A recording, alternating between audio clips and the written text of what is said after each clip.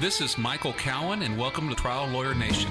You need to show people the worst possible harm that negligence could have caused, because that's what the case is about. What I'm asking you to do is to focus on what you can control, because that's where the power lies. The Dalai Lama has a saying that in the face of anger, justice evaporates. If you can't focus group it, you have to be very, very critical of your process. The facts aren't good, you can't create a miracle. We can agree to disagree and be zealous advocates for our clients.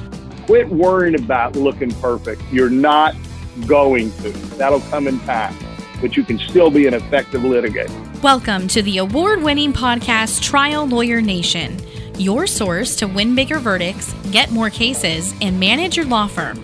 And now, here's your host, noteworthy author, sought-after speaker, and renowned trial lawyer, Michael Cowan. Welcome to Trial Lawyer Nation. I'm here with my partner, Malorie Peacock. How are you doing today? I'm good. How are you? Pretty good. And we are celebrating 2 years of doing this podcast now. I mean, that's just a huge milestone, and it's really, really exciting. We've had so many great guests, throughout the 2 years. So, Mallory, I'm going to start by asking you, what's something that sticks out for you as, something you've learned from one of the podcast guests that you've been able to apply into your practice?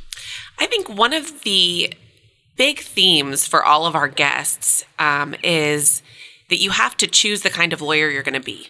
And I think that that's step one for formulating a plan for all of your cases and formulating a plan for your practice, but really deciding this is what I want to focus on, or this is who I'm going to be, and then going after that goal. And it's a lot harder than it seems at first glance to actually do that in real life.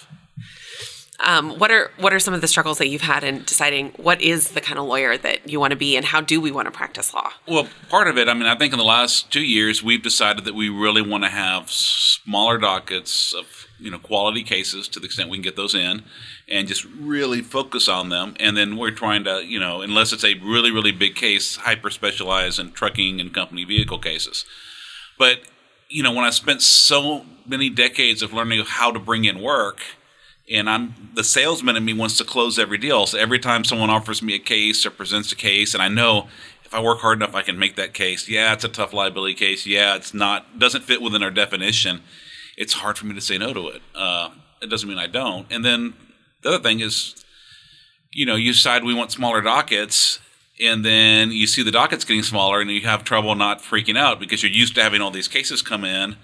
And then your numbers are by choice getting smaller, but then it still freaks you out when you see the statistics. So it's having that faith to not go back to the old way and just to keep it going. Yeah.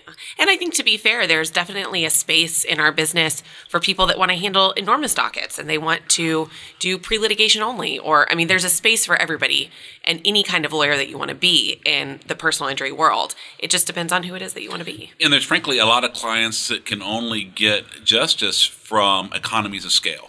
There are cases that only make sense we can't take a $20,000 or $30,000 case in our business model and work the heck out of it and we can't hire a lawyer, pay them whatever an associate wants to get paid these days and say you're going to handle 10 cases. They're going to bring in, $10,000 each. You're going to bring in $100,000 this year, but we're going to have we're going to have a paralegal, we're going to have a building, we're going to have health insurance. The math doesn't work. And so if everybody decided to try to do the model that you and I are trying, a lot of people would go unserved. And frankly, the extra work wouldn't necessarily bear fruit on a lot of cases. So I'm not criticizing anyone's model, but I think it is hard to say I'm going to handle 80 cases or 100 cases, and the way you have to handle those is kind of a assembly line style. And you are going to miss out on some of the things you could do in the bigger cases if you do that. So I think it's a choice you have to make, but it's hard to keep the discipline to stick with those choices. Well, I think that is one of the other things that we've learned from some of the guests that we've had this year is if you want to turn a case into a good case, into a great case, you have to do the work. So who are some of the guests that have talked a little bit about that? Well, I think almost everybody that's had a big case, when you talk to them, they did a ton of work on it. Some of the people that have really inspired me, one is Randy McGinn, one of our early guests, but her book and then talking to her is just absolutely inspirational and just how deep, she's a former journalist, how deep she digs into the story and making the case about the company and the company's bad choices and the company's bad conduct and actually discovering all that evidence. It's just absolutely inspiring me. Jude Basil's another one. I mean, he's a guy that literally only does 3 or 4 cases at a time and works his butt on them and gets these incredible results. Now, I don't have the courage Jude has to only have 4 cases. I also, I guess I'm kind of in the middle. I like having all these other people around me. I like having my firm. Gives me people to hang out with and talk to and bounce ideas off of, and I don't think I'd want to lose that. But it just inspires me every time I talk to them and see all the work they did. For Jude to get an incredible recovery on a case, with someone who's an addict at an addiction treatment center. A lot of lawyers would say, hey, that guy's an addict. What's the value of the life? What are they going to do? What are they going to make? Whereas Jude was able to find value in that case. How about you? What's some of the things you've been inspired by as far as the doing the work, the digging deep? One of the podcasts that was really inspirational, I really enjoyed Rainey McGinn, of course, and I enjoyed her book a lot. So one of the things that I've been inspired by through some of the podcasts is that some of the podcast guests, like Michael Leaserman and Sari de la Motte, Jesse Wilson, all of those inspire you to do the work on yourself as well as on the cases, which is something that I have not done as much in the past, but it's not just the work on the cases, it's the internal work that you have to do to really, really get into the case and to do right for your client. I agree. I think the other thing that I really, and it's something that I've slipped at a little bit recently, and it's more from Leaserman than anyone else. It's the zen of it, the accepting the way things are. And one thing that I think we all make a mistake at is we become reactive. We react to the crappy things that the other side does, and we let it get to us, and we focus our efforts. We take our energy away from building the case we need to build and into reacting to them, being outraged by them, being upset by them, filing motions about what they're doing, responding to their BS motions, and then it's zapping our energy away from doing what we need to do. I need to work. One of my resolutions for 2020 is going to be to get back into my meditation practice and just, okay, they're doing that. That's fine. I'm going to go and keep working on my case, and I'm going to win it. And so they can waste all the time they want with that BS. I'm going to work on my case, and I'm going to try my case, and they can do whatever they want with their case because my case is the truth. And when you focus more on your case and not what the defense is doing, the case gets better and better, and you find more and more stuff. And it drives them nuts. It drives them absolutely nuts when they pull all their BS to distract you, and you don't get distracted by it. And you say, "Okay, go ahead." It's much easier said than done. It's something that I think takes a really active approach to ignoring them. I mean, it's not just you can just ignore them. You have to really actively concentrate on, this is my case. This is what my focus is. I've written out what my plan is for the case. That's what I'm doing. I don't care what they're doing. Exactly. And the other thing, though, while we don't want to react to them, there's one quote from our second guest, Joe Freed, that I love. I absolutely love. And it kind of goes into that Zen thing of not having to fight back on everything, but kind of like, how can I use what they're doing? And that is, how can they be right and we still win? I love that quote. Like, how can the defense be telling the truth, but we still win? So we don't have to fight them on anything. We go, yeah, that's fine. But you're still negligent. My client's still hurt. And I think that's just such a powerful construct to sit back instead of like, how dare they say that, and getting all upset. Like, take a second back. Okay, is there a way that can be right and we can still win, so we don't have to fight? We don't have to worry about it. Rodney Jew says I spit on that. That's another way to put it. But I think a lot of times, let's say you have a back injury case, and the defense says, well, they have degeneration, and we can either go and fight about it, or we can say, okay, did they have pain? Did they have symptoms? Did they need surgery? Did they need pain medication? Were they able to do their job? Did it affect their life? Okay, well, so what? In our case, where a vehicle was parked, partially on the shoulder, partially blocking the highway. I mean, luckily we had a passenger, but the driver wasn't paying attention. Okay, that's true. You still shouldn't have blocked the road. You're still negligent. What does that have to do with it? Yeah, that driver's going to get a percentage, but denying the reality of that doesn't help. So Don't get upset about it. Don't fight it. Say, yeah, you're right. Now let's go back to what you did wrong. Yeah, I think that's really, really powerful. I think it works in both the liability area and the damages area. I mean, that you look at it and you accept what the facts are, and you figure out, okay, these are my facts. What do we do with them, and how do we still make a case out of it? Because you don't get to go around and hurt people that are already sick or already injured. I mean, that's not the way that the law works, but that's the way that the defense wants you to think that the law works, that we could just hurt people if they're already injured or they're already hurt.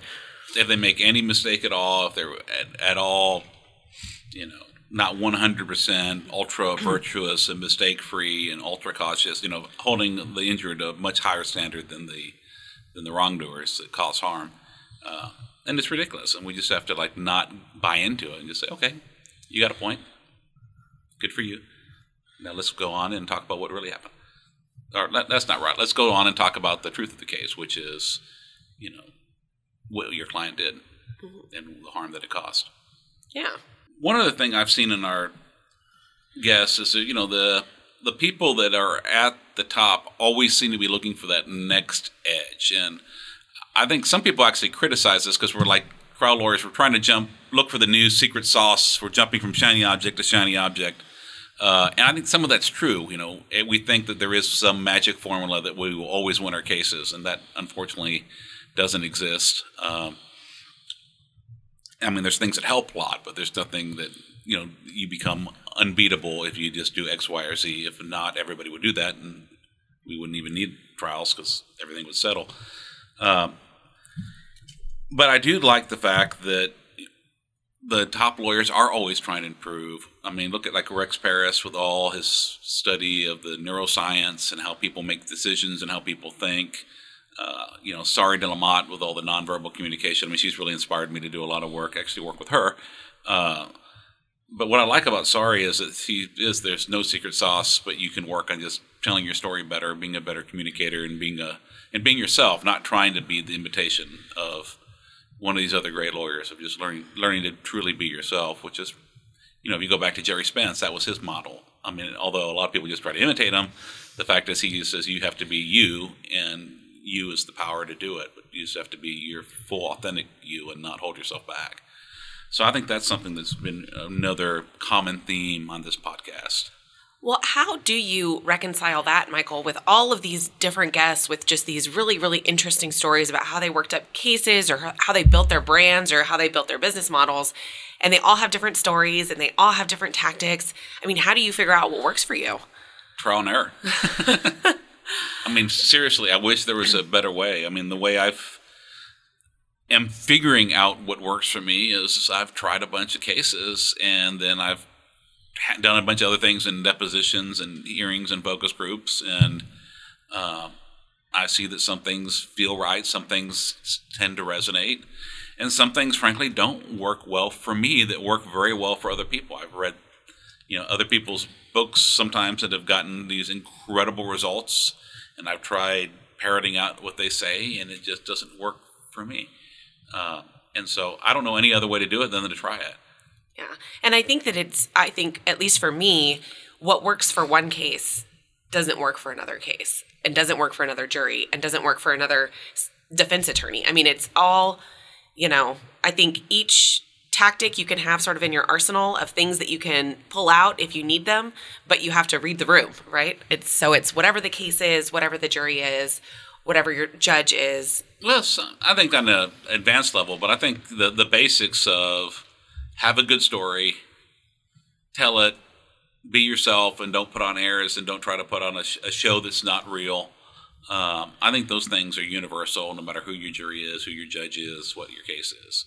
And I think also universal is that you have to put in the work. It doesn't just materialize overnight. No. The case doesn't just come together all of a sudden, while you're sleeping the day before jury selection. No. I've tried that. You can get verdicts that way, but it's not as often and not as predictably. Yeah. And I think it's a very stressful way to live. It's unprepared. It's not a fun way to live. There was a little bit of fun to being a cowboy and just picking up the file on Friday and trying it on Monday. But when I was doing that, they were much smaller stakes. And frankly, the practice I had, those cases, most of them had, 4 to 6 weeks of chiropractic treatment. did not justify spending untold hours really focusing the case. That's the docket where I had 200 cases, and I had 2 or 3 cases set for trial every Monday. And on Friday, I would just find out whether or not one would go or not. And if it did, then that weekend I would go and get ready and try it. But it was a very different practice. And that's what those cases needed. Those cases, if I had tried our model on those cases, I would have gone out of business. But then again, if I tried that model in the case we have now, I'd go out of business because we would not be able to maximize them and people wouldn't send them to us anymore. One of the things that I've struggled with this year, since it's the end of the year and I guess it's time for confessions, is that it seems like the cases that the model doesn't work for are the ones that take most of my attention, right? Mm-hmm. And then the ones that you really want to spend all the time on and that you really want to put all the work into, they kind of get pushed to the back burner because you have these things that are constantly trying to get your attention. So what are some of your strategies for trying to enforce what you said you were going to do? That's a good question. I think that's the problem, is that the not so good cases and the cases that are where you didn't follow your rules on intake to begin with are the cases that end up taking a lot of your time. Because I'll give an example. If it's a different type of case, so let's say we decide, well, someone comes to us with a commercial litigation case and there's a huge financial loss and we can make a lot of money on it. Well, that's well and good, and there may be such a case that one day you and I decide to take, but those cases have a totally different learning curve.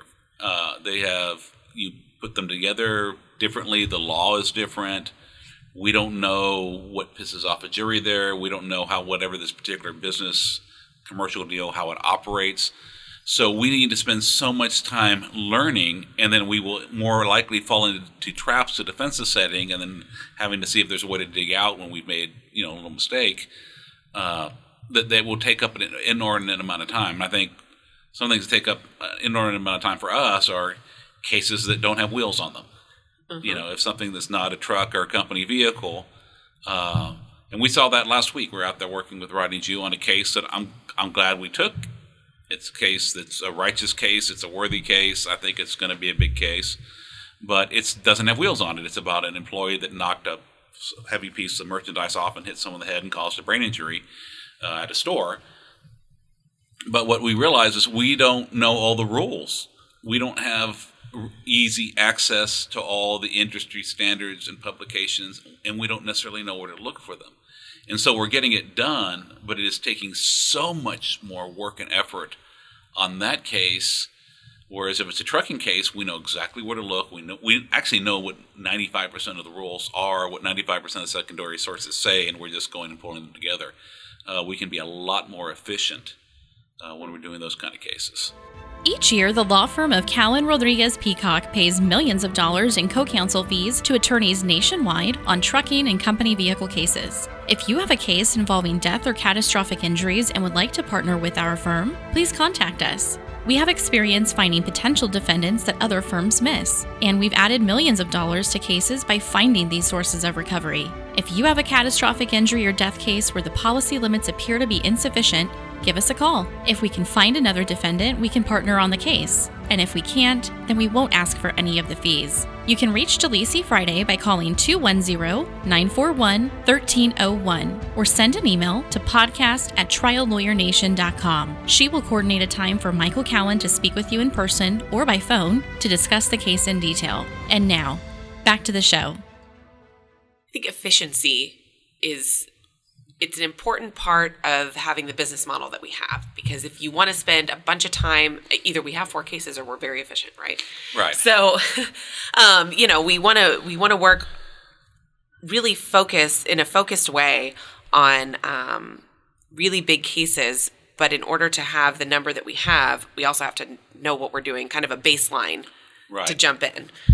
And you also have to have a business that has good systems and operates itself largely without you having to constantly jump in. And that's been another one of my struggles, is that, I'm not only working on cases, I'm running a law firm.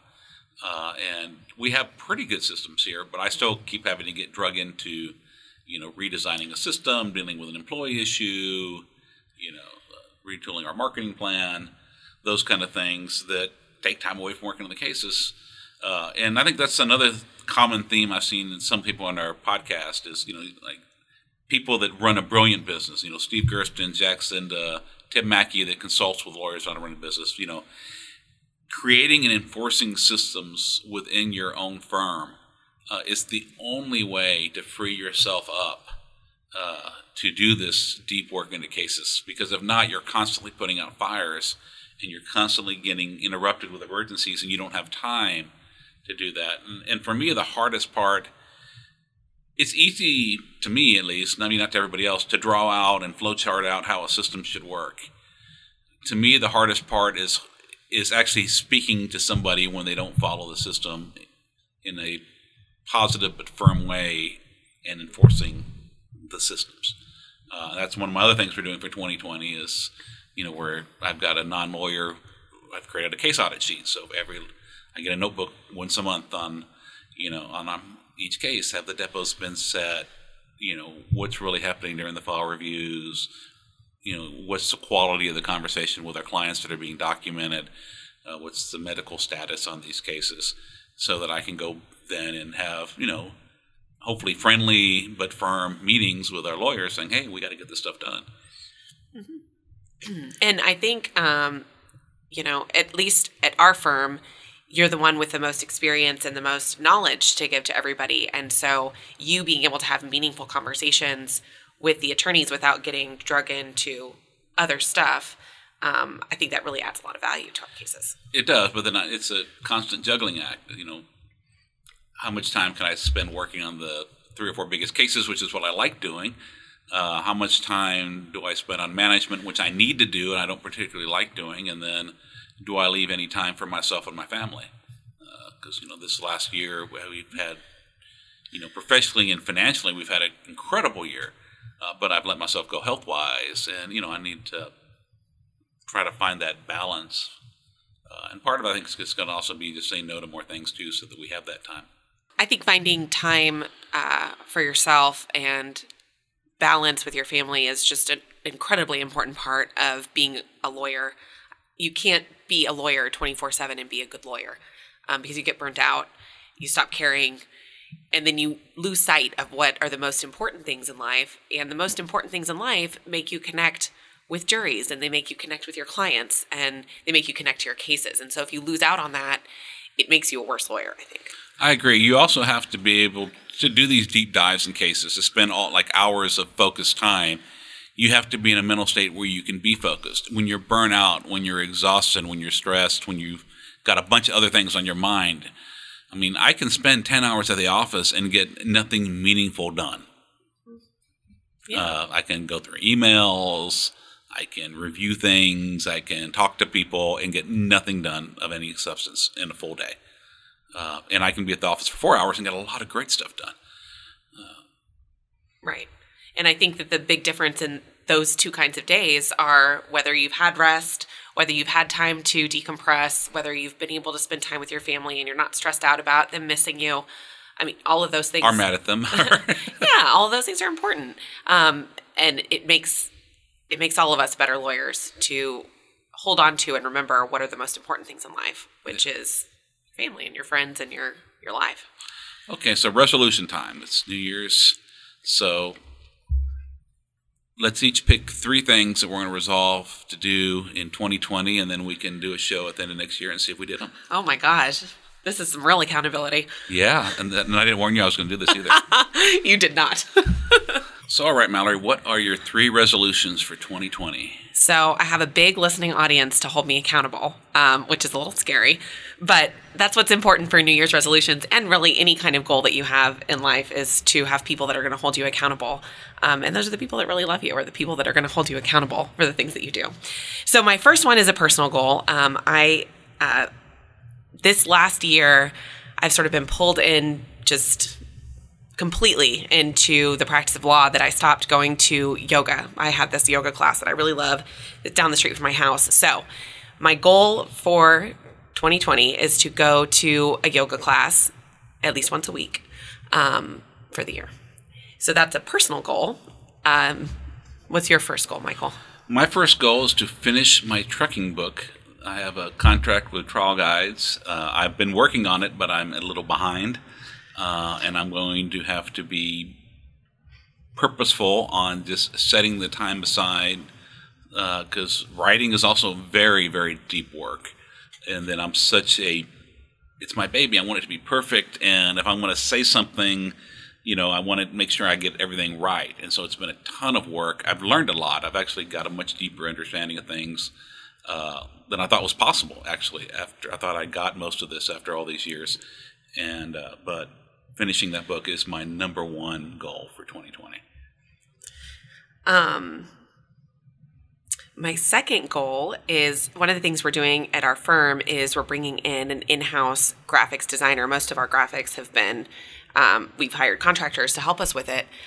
So one of my goals is to use more graphics in our cases, but at different stages of the case. Because right now we focus on graphics for trial, but I think that there's a real big place for really meaningful and purposeful graphics to be used during depositions and mediations. And that's kind of a challenge I want to set for myself this year. I think that's brilliant. So many of the witnesses we end up calling, we work up these cases and we work them up in our in depositions, and then at trial, all these corporate people usually are not available. And so we've done all this work, we have all these beautiful graphics, and then half the trial is showing boring depositions of a talking head. And I think that having graphics to engage the jury, help them learn better, is going to be great, number one. Number two, when you do the work to create the graphic and create a visual storytelling plan for your case and kind of set it out, you see the holes, you fill them in, but you are so much better prepared for. When we've done this prior to depo in the past, the depo goes so much better because you've got a plan for it, you've thought it out, you're better prepared for it, and finally, it scares the fuck out of the other side. Excuse my language, but it scares the crap out of them. I mean, when you're at an early deposition and you're showing up with custom-made exhibits, drawings, models, it just freaks them out because they see how much more work you're doing than they are, and they're like, man, this must be a good case, or they wouldn't be doing all this. I'm behind, and it just absolutely starts the panic early. Well, my second resolution then is to stay on target, which is on the cases that I am taking a personal interest in is make my plan and keep it up. Get the depot set that we want to get, spend the time, spend what we call the work days on cases where we, shut off the phone, don't check email, and just work on a case for 6-8 hours at a time. But really keep up that thing and don't get distracted and don't get where we're announcing for trial and I still got half the things on my to-do list and I'm like, oh crap, I never did that. So staying on target, staying on focus, and not letting other people pull me away from the important parts of the case. I think that that's so important. I think the workday is something that we've developed this year that has really, really been a game changer for our practice. And a lot of the workday we spend just thinking about things. It's just thinking, which is weird that you have to set aside time to turn your brain on and start thinking about something. But it really is just full concentration, all of your energy towards this case. And it's totally exhausting. I mean, you can't do it every day, and you can't spend every day of every week working the way that you do in a workday. But when you set aside the time, it gives you more energy to do it because you're excited about it. But then you're not pulled away or distracted by anything else. And so you can really get stuff done, even though it feels like you're just sitting around thinking most of the day. Yeah. And then that gives you what you need to do to create your visual plan, to work with your graphic artist and everything else so that your depots go so much better. And then after the depots, you plan, what do I need to do next? What other depots do I need to take? What other documents do I need to get? Then by the time you get to trial, well, half the time, more than half the time, they don't let you try the case because they start throwing money at you. But the other thing is you are so ready and you're excited about it and you've tested it and you know you're going to win. And it's just such a better way to practice. Yeah. Okay, number 3. So number 3 is something that I don't know if I heard it at a conference or where I heard it, but I just think it's just a brilliant idea. For each of my cases, I'm going to make not a to-do list, but sort of a working ideas list that it's going to be on one document. And what it is just ideas for themes of a case, ideas for strategies, ideas for different kinds of topics that I want to get for different depositions, but I want everything to be organized in one place because I feel like when I go into a deposition, I'm scrambling, pulling from all sorts of areas. I have stuff written down. I have it on the computer. I have it on my laptop. I have it all over the place. And so then I feel like I don't necessarily get all of my ideas out in a deposition or in a hearing because they're in all kinds of places. So I want to be more organized and keep it sort of in one central location, which I also think is great because then my team can access it and kind of see where my head's at on cases sometimes. Awesome. And that is because if you don't write it down, you're not going to remember it 3 months later. Right. And that taking in one place is so important too, because I don't know how many times I've been getting ready for trial, or we settled a case and I'm just going through the file and I find these notes I made with these great ideas that we then, and sometimes they have like 4 or 5 stars to make sure I go back and look at them, and then I never looked at it again. Right. And didn't follow through. And so what is your final resolution for the year? My final resolution is to take care of my health, and I'm going to try to do it in a more moderate way, believe it or not, because what I've done in the past is say, okay, well, then I'm going to do a triathlon, I'm going to run a marathon, and then I get so intent on that, it works. I lose a lot of weight, I run a marathon and finish it, but then I start falling behind on work because I'm so focused on that. So the 2 things I'm going to do, my wife actually, and this is shocking to me, but said she wants to sign up for the Rock and Roll Half Marathon in San Antonio next December. So one goal is to run that with her, and a half marathon is not something that, the biggest run is 10 miles. It's not something, I know 10 miles might sound a lot to other people. It sounds enormous to me. I know, but there is a quantitative difference between working up to a 10-mile run and working up to a 20 or 22-mile run, where you're spending hours on the road, and then, frankly, a 10-mile run will run me out. I can run 5 or 6 miles and still get work done later that day. If I run, 15, 18, 20 miles in a day, I am worthless that day and fairly worthless the next day, as far as having any energy left to focus on anything other than the thought of running. So I am going to do the moderate running and get back into that. And the other thing is just I'm not going to do the crazy diet because those don't work, but I'm going to go back to trying to remember to put my fork down between bites so that I'm not just shoveling food in my mouth, and I am going to take the time to actually taste what I'm eating and take time between bites so that I probably end up eating less. I think that's great. I think those are all great goals. I think we have some big goals that we've set for ourselves this year, so we'll see what happens. And so what I'd like our listeners to do, if you're in the Trial Lawyer Nation Insider Circle, post your goals for the year on there, and then we'll talk about it. We're doing our first Facebook Live coming up in January. We'll be announcing that soon. How exciting. So send in your questions for that, and then we will hold you accountable. If you post your goals to the Facebook group, then we will check in with you in the end of 2020 and see how you did. For the Trial Lawyers Insider Circle, can you tell me more about what the Facebook Live is? Yeah, I've never done a Facebook Live before, but Facebook Live is where you go on video and people that are members of the Trial Lawyer Nation Insider Circle Facebook group can log in, and then it'll be a live, kind of like a video chat where you can interact with me. You can type in questions. I don't think it's voice coming to us. I think it's... No, it's just the comments. They can just comment while you're recording. Yeah, so you guys can type questions, type comments, and then I will respond and do my best to answer. Oh, that's pretty cool. Is it going to be a set time, I guess, that it happens? Yes, and as soon as I know what it is, yeah. we will announce it. There will be an announcement that comes along with this episode that says when it is. And I'm excited about it because there have been some questions asked before when people send in questions that frankly are a little too inside baseball for this podcast. I do my best to be open and honest on this podcast, but we also have a lot of defense lawyers listening, and there are some things that are kind of, I don't mind sharing with other plaintiff lawyers, but there's some things I don't particularly want to reveal to the whole world, like my people on the other side of cases to me.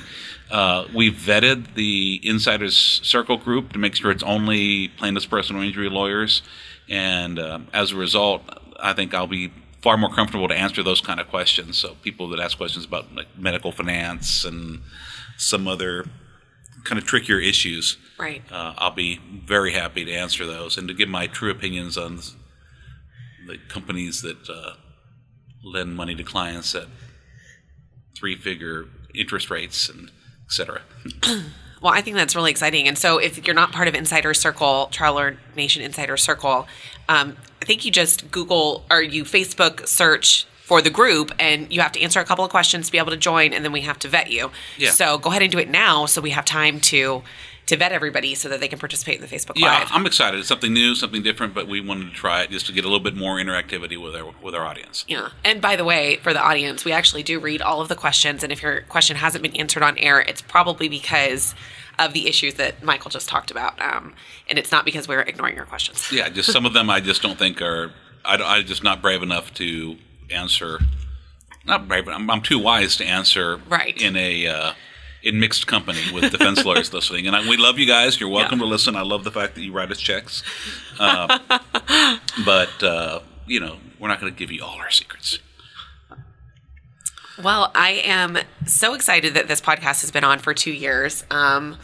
Here's to another great year of listening. If anybody has any ideas for guests or someone they want to hear from, I mean, always shoot us a message. Yeah, we are actively looking for people that have something to share, something that would be useful to other people, that not just bragging about themselves or trying to hustle for business, but actually, new and original ideas. And frankly, I'm sure there's a lot of people out there I don't know of that could add a lot. So please continue to submit ideas for guests. There's some people that we've been great people that I wish I could mention that we just haven't been able to. They've said yes, but we haven't been able to just make schedules align and stuff. But we're looking forward to a great 2020. So I hope you guys, we had a great year. We're looking forward to a better one next year. I hope you guys all have a wonderful 2020 and that you keep listening to Trial Lawyer Nation. Yeah. Happy New Year. Happy New Year. Thank you for joining us on Trial Lawyer Nation. I hope you enjoyed our show. If you're listening to this episode on a mobile device, please click on Ratings and Review and leave our show a 5-star rating and write a review. And if you're listening to this episode from our website, please leave a 5-star rating on the episode page. We'd love to reach more listeners, and doing this will help more attorneys find this podcast. You can also visit our website at www.triallawyernation.com to opt into our mailing list so you can stay updated on our new episodes. I promise we won't spam you. And thanks to your feedback, we've improved our podcast website. There's now a resources tab that you can click that shows you all the books we've mentioned on our podcast. If you have a Facebook account, please send us a request to join a private group called Trial Lawyer Nation Insider Circle. This exclusive group will allow you to hear about our guests before an episode airs, interact with the show, and get a sneak peek at some of the behind-the-scenes moments. I love to hear from all of you, and our Table Talk episodes are based solely on questions from our fans. So please continue to send us emails at podcast@triallawyernation.com. Thanks for tuning in, and I look forward to having you with us next time on Trial Lawyer Nation. Each year, the law firm of Cowan Rodriguez Peacock pays millions of dollars in co-counsel fees to attorneys nationwide on trucking and company vehicle cases. If you have a case involving death or catastrophic injuries and would like to partner with our firm, please contact us. We have experience finding potential defendants that other firms miss, and we've added millions of dollars to cases by finding these sources of recovery. If you have a catastrophic injury or death case where the policy limits appear to be insufficient, give us a call. If we can find another defendant, we can partner on the case. And if we can't, then we won't ask for any of the fees. You can reach Delisi Friday by calling 210-941-1301 or send an email to podcast@triallawyernation.com. She will coordinate a time for Michael Cowan to speak with you in person or by phone to discuss the case in detail. This podcast has been hosted by Michael Cowan and is not intended to, nor does it create the attorney-client privilege between our host, guest, or contributors and any listener for any reason. Content from the podcast is not to be interpreted as legal advice. All thoughts and opinions expressed herein are only those from which they came.